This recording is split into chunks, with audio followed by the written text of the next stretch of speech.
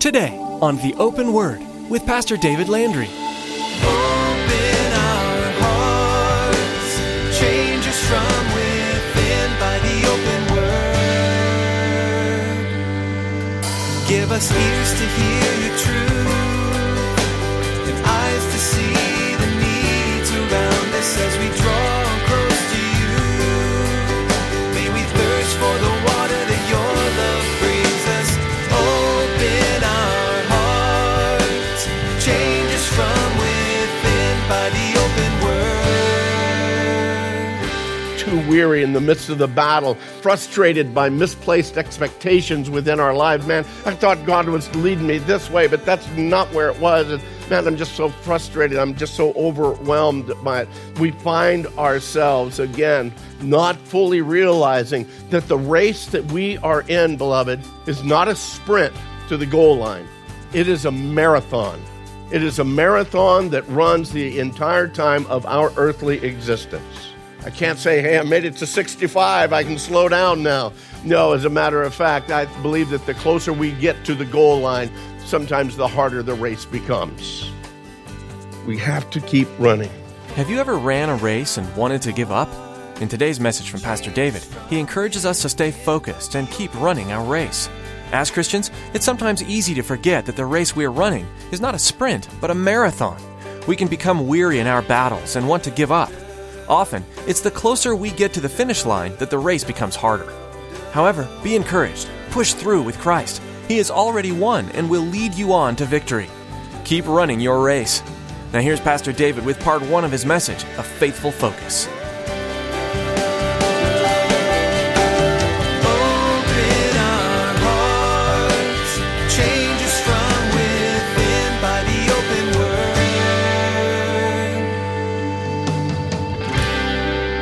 It was the 4th of July in 1952 that on the island of Catalina, off the shoreline, the western shoreline, of course, of California, some 21 miles across, a young woman by the name of Florence Chadwick had determined that she was going to be the first woman to swim from Catalina to California. 34 years of age, she wasn't a novice in this. She had already swam across the English Channel twice, going both ways. So she was confident that she could do this swim with no problem. But on July 4th, 1952, a huge fog had come into the area, and the water was very, very chilly. But she was determined that she was going to go, and she was going to, again, accomplish the feat that she had set for herself. So as she got into the water and she began to swim, alongside her were several boats that not only helped guide her way, because she literally could not see because of the denseness of the fog, but it was also protection for her from sharks that were in the water. Well, after several hours of swimming, it wasn't the fatigue that got her down, but yet the coldness of the water was beginning to numb her, and she finally got to the point of just being weary in the journey. And so she asked those that were in the boats to let her quit and let her get back on board. Well, her trainer and even her mother were in those boats that were going alongside of her, and they encouraged her, no, stay in the water. We're almost near shore. But the fog was so thick, she couldn't see where she was at. And after a few moments more, she again pleaded that they would let her into the boat, and sure enough, she stopped at that point in time. They brought her into the boat, and it was only a short while after that she realized she was only half a mile from the shoreline.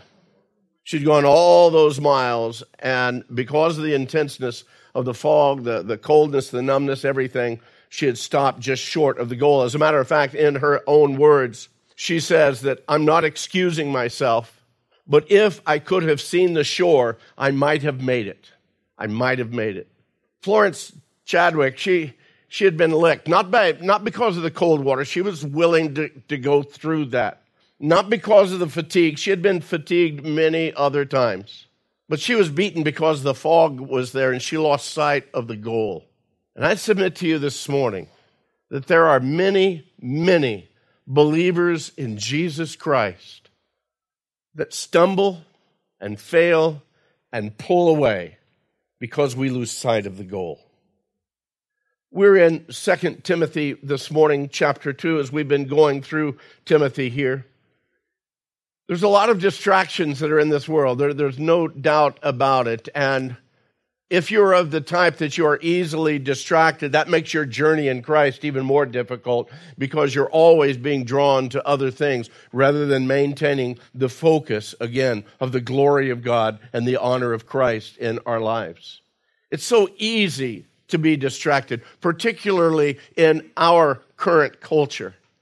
But it was no less difficult for them in that day. Earlier on in chapter 2, and we looked at it last week, Paul used the illustrations of an athlete and of a soldier and of a farmer to again speak about that necessity for Christians to stay focused and to press on, to persevere and to have patience. And we stand before God as his servants. We stand before him as vessels that are called to be used for his glory. And all too often we find ourselves out of sorts. We find ourselves off kilter. We find ourselves too easily distracted by, sometimes it's the glitter and the bling of the world. But sometimes it's because of the sufferings that we're going through and the trials that we're going through. They just begin to overwhelm us and we just grow weary in the journey and we lose sight of the goal that's before us. And when time comes for us to be usable for the kingdom, we're not prepared. We're not ready. We find ourselves unequipped for the task, or we find ourselves growing all too weary in the midst of the battle, frustrated by misplaced expectations within our life. Man, I thought God was leading me this way, but that's not where it was. And man, I'm just so frustrated. I'm just so overwhelmed by it. We find ourselves, again, not fully realizing that the race that we are in, beloved, is not a sprint to the goal line. It is a marathon. It is a marathon that runs the entire time of our earthly existence. I can't say, hey, I made it to 65, I can slow down now. No, as a matter of fact, I believe that the closer we get to the goal line, sometimes the harder the race becomes. We have to keep running. We can't quite tell how close that final goal line is. We can't tell in this realm really where that final ending is. Oh, we can look around and we can look at the ages of some and we can, in our own mind say, oh, they're almost finished with their race. But you know what? That's not true, is it? Because a young person, their race can be ended in a moment too. It's not really the age because God knows the number of our days. And so you see, we can't even judge those things when we look at it. The world and all of her distractions continue to cloud over that shoreline, and we miss the goal too many times. And although we might not see it at this present time, beloved, I want you to know that all of us, we are so close to that final end. And so my encouragement to each one of us is to keep going, to stay in the battle, stay committed, stay focused. Now, Paul understood fully that his time was very short. He was in that place of execution. He knew that his time was limited to days, if not just hours, because you don't go to that particular prison until they are ready to execute you. So Paul knew there was nothing that was fogging over his view. And at this point in time, he was compelled to relay to Timothy the urgency of the hour that he needed to continue on and he needed to press further in. Look with me, if you would, as we continue in 2 Timothy chapter 2. We're going to begin in verse 8. 2 Timothy 2, verse 8. Paul writing to Timothy, he says, "Remember that Jesus Christ of the seed of David was raised from the dead according to my gospel, for which I suffered trouble as an evildoer, even to the point of chains. But the word of God is not chained. Therefore I endure all things for the sake of the elect, that they also may obtain the salvation which is in Christ Jesus with eternal glory." Beloved, the focus of the gospel has to remain very clear for each one of us, without any variance, without any departure. Jesus Christ crucified for the sin of the world, and raised on the third day as a confirmation by God the Father of the full acceptance of that payment being paid in full. That's the gospel that Paul preached everywhere he went. Whether he was debating with those on Mars Hill there in Athens, or whether he was in the synagogue debating with the rabbis of his day, or in the marketplaces speaking and sharing with the common man, the gospel maintained the same, remained true, remained focused. And here he relates to Timothy that consistent truth. When Paul writes here of the seed of David, he's speaking not only of the physical heritage of Jesus, that Jesus came through the birth line of King David, but he's also speaking about the prophetic fulfillment of Jesus as the Messiah. And as Paul had traveled throughout the Roman Empire declaring these very things of Jesus being the Messiah, of there being no other way, there's no other God but the one true God, as he went through that empire declaring these things, he saw many people that were converted coming to the point of now following Jesus. But at the same time, because his message didn't waver, because there was no wishy-washiness, there was no cloud or shroud of shadow about it, he also made many enemies in both the Jewish, the religious sector, as well as in the Roman or the secular sector. In both of these areas, the message of Jesus Christ as Messiah made many enemies, just as it does today. You know, you and I, we can go around in the world and we can speak about God all the time. Actually, God is kind of a popular topic.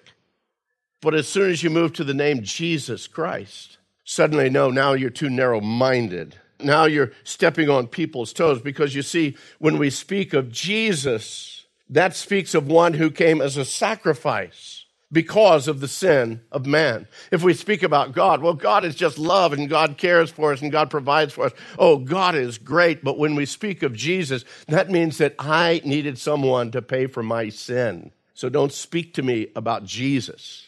And that's where the world really comes. Again, that's where the attack comes. But Paul would not let up. And because he refused to change the message of grace through faith in Jesus Christ, Paul was looked at, as he says here, as an evildoer. He was looked at as one who would bring about civil and religious unrest and ruin within the culture. And beloved, more and more in our culture, the message of Jesus Christ is being looked at in the same way. You're going to ruin our culture by, again, sticking to that message of Jesus Christ as being the only way of salvation, that all men everywhere are sinners and they need a Savior, and it's only found through Jesus Christ. You keep preaching that, you keep declaring that, you keep testifying of that, you keep living that, you're going to mess up our culture. That's what the world is saying. And so that's why more and more within our culture, Christianity is receiving such a pushback from the culture. In Paul's case, it meant chains in a Roman prison and the very sentence of death. Yet Paul knew that even with his imprisonment, even with his impending death, the word of God would never be chained. It would never be chained. The message, the gospel, the kingdom of God would continue to march forward, but only as men like Timothy would share that message with other men and prepare them and equip them and disciple them to share it with other men, to equip them and disciple them to share it with other men. And so the message continued to go.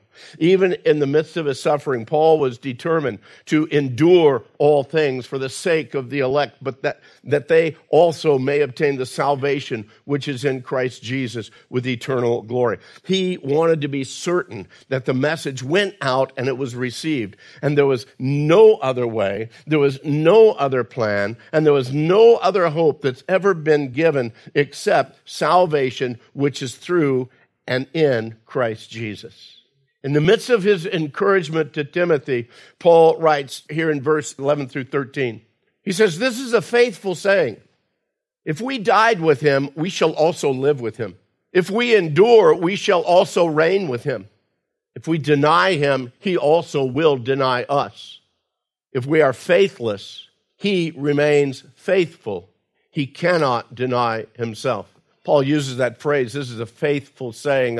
Elsewhere, he uses the saying, this is a trustworthy saying, full of all acceptance. And he uses that kind of phrasing no less than 5 times in his writings. And it's interesting, he uses it only in the books of Timothy and Titus. That's the only places that he uses that. Again, it's that instruction to these men. This is some important stuff that you as a leader, you need to understand, you need to grasp hold of in order that you might share with others. Well, here in 2 Timothy, it would seem like Paul is possibly quoting from maybe an early creed of the church or a hymn of the church.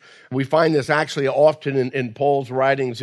He'll have those little glimpses of things that seem like it's a hymn or it's a creed or something. Well, here, it's either original with Paul or it's been used within the church in early days, again, as a statement of faith or perhaps a hymn of an expression of their faith.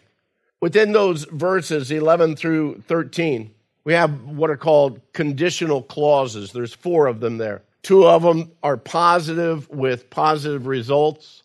The other 2, one is negative with a negative result, and the other is a negative with a positive result. They're kind of that if-then type of a formula. If this happens, then this will happen. In the first one, we read it, we understand what he's saying is, for if we died with him, then we shall also live with him. And it's understood that death that he's speaking about there is that spiritual dying to self, necessary within the Christian faith. That concept is very clear in Paul's writings. He even hammers in on it in the book of Romans. As a matter of fact, you keep your place in Timothy, flip over to the left, to the book of Romans chapter 6. Just look at some of the ways that, again, he hammers in on this idea of death, of spiritual death for us in order that Christ might live in us. He says in Romans chapter 6, beginning in verse 1, he says, what shall we say then? Shall we continue to sin that grace may abound? Well, certainly not. How shall we who died to sin live any longer in it? Or do you not know that as many of us as were baptized into Christ Jesus were baptized into his death?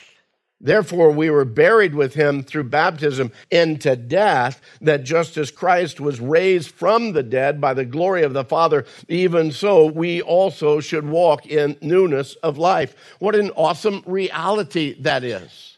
That when we die to our own self-desires, when we die to our own self-focus, then again, Christ lives and reigns more completely in us. As a matter of fact, it was Jesus who said in the gospel records, he said, if you're not willing to die, then don't even bother trying to follow me. Unless you're willing to take up your cross and die daily, you can't be my disciple. Beloved, this is a real deal kind of a thing. Paul writes in Galatians 2:20, he says, we have been crucified with Christ. Nevertheless, we live, and yet it's not us that live, but Christ lives in us. And the life that we now live, we live in the faith of the Son of God, who loves us and gave himself for us. Paul says, if we died with him, we shall also live with him. The second of these 4 conditional clauses is, again, a powerful reminder of the battle that we're in. If we endure, then we shall reign with him. And here he's speaking of the endurance right in the midst of the battle. This is the battle that the Lord Jesus won on our behalf. He was victorious at the cross on our behalf. But the fact is there's a conflict that continues to remain as long as we're carrying this carcass around. As long as we have this old tent, there's going to be battles that are coming against us. Battles of our own flesh coming against the things of God, battles of the world coming against the things of God's kingdom, battles of the enemy, Satan himself and his demonic horde, again, desiring to knock us off track, to knock us out of the game, to disqualify us. As that first statement, that if we died, we'll also live with him, dealt with death and life. Here, Paul is speaking of suffering and glorification. A little bit later in this same letter in 2 Timothy, over in chapter 4, Paul speaks about how that truth is worked out in his own spiritual journey. In chapter 4, verse 6, he says, for I am already being poured out as a drink offering, and the time of my departure is at hand. I've fought the good fight. I've finished the race. I've kept the faith. And finally, there is laid up for me the crown of righteousness, which the Lord, the righteous judge, will give to me on that day. And not to me only, but also to all who have loved his appearing. Paul, at the end of his life, now he knows, man, I've only got days or hours. I know that thus far I have fought the good fight. I've finished the race. I've run my course. I've kept the faith. And he now knows that a crown awaits him. Guys, in his commentary, a fellow by the name of Newt Larson, commentary on 1st and 2nd Timothy. He writes something that this week I looked at and I said, wow, that's right on. He said, Western Christianity has often adopted one of the most damaging values to true Christian faith. The most damaging values to true Christian faith. And that is the pursuit of comfort and ease. Christ is frequently presented as the answer to our problems or the fulfillment of all our needs. And yet Paul understood the Christian life as one of continued struggle, suffering, and hardship in order that we might bring glory to Christ. Think about that for a moment. One of the most damaging values of true Christian faith, the pursuit of comfort and ease. Can you see that within our culture? Do you hear that within the preaching of many? We do, and unfortunately, it's raising up a whole culture or a whole generation of uncommitted believers. Uncommitted to the point of unsurrendered, unwilling to sacrifice, unwilling to die, unwilling to repent, and never being born again. All through the New Testament, the Gospels, the book of Acts, the epistles, and even in the book of Revelation, we read of this suffering which comes from being faithful to the gospel and consistent in our walk in Christ. Beloved, that's not just a first century concept. That's the concept that speaks to every generation of not being a part of this world, but living our lives with a focus on eternity. And keeping that focus before us.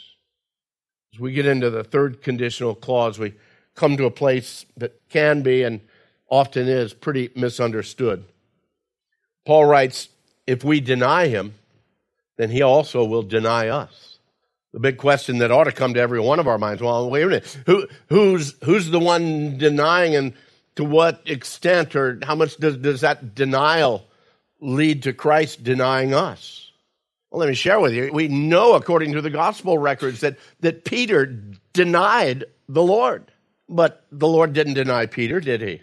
I submit to you that all through, again, the generations, since the time of Christ, believers have denied the Lord to one extent or the other. So the question is, have all that have denied the Lord for any period of time, have they lost their salvation? Is it at that point that then the Lord no longer receives them? Well, Paul here in the Greek, he uses the word in the Greek that has a basic meaning of to, of course, deny or disown or repudiate or to refuse. The basic meaning is to say no to someone. And when you take it into the full context of all four of these declarations here, you have to understand that the status of this one here who denies the Lord, it would have to be different than this next one that speaks of those that are being unfaithful. One that says they deny, one that says they are unfaithful.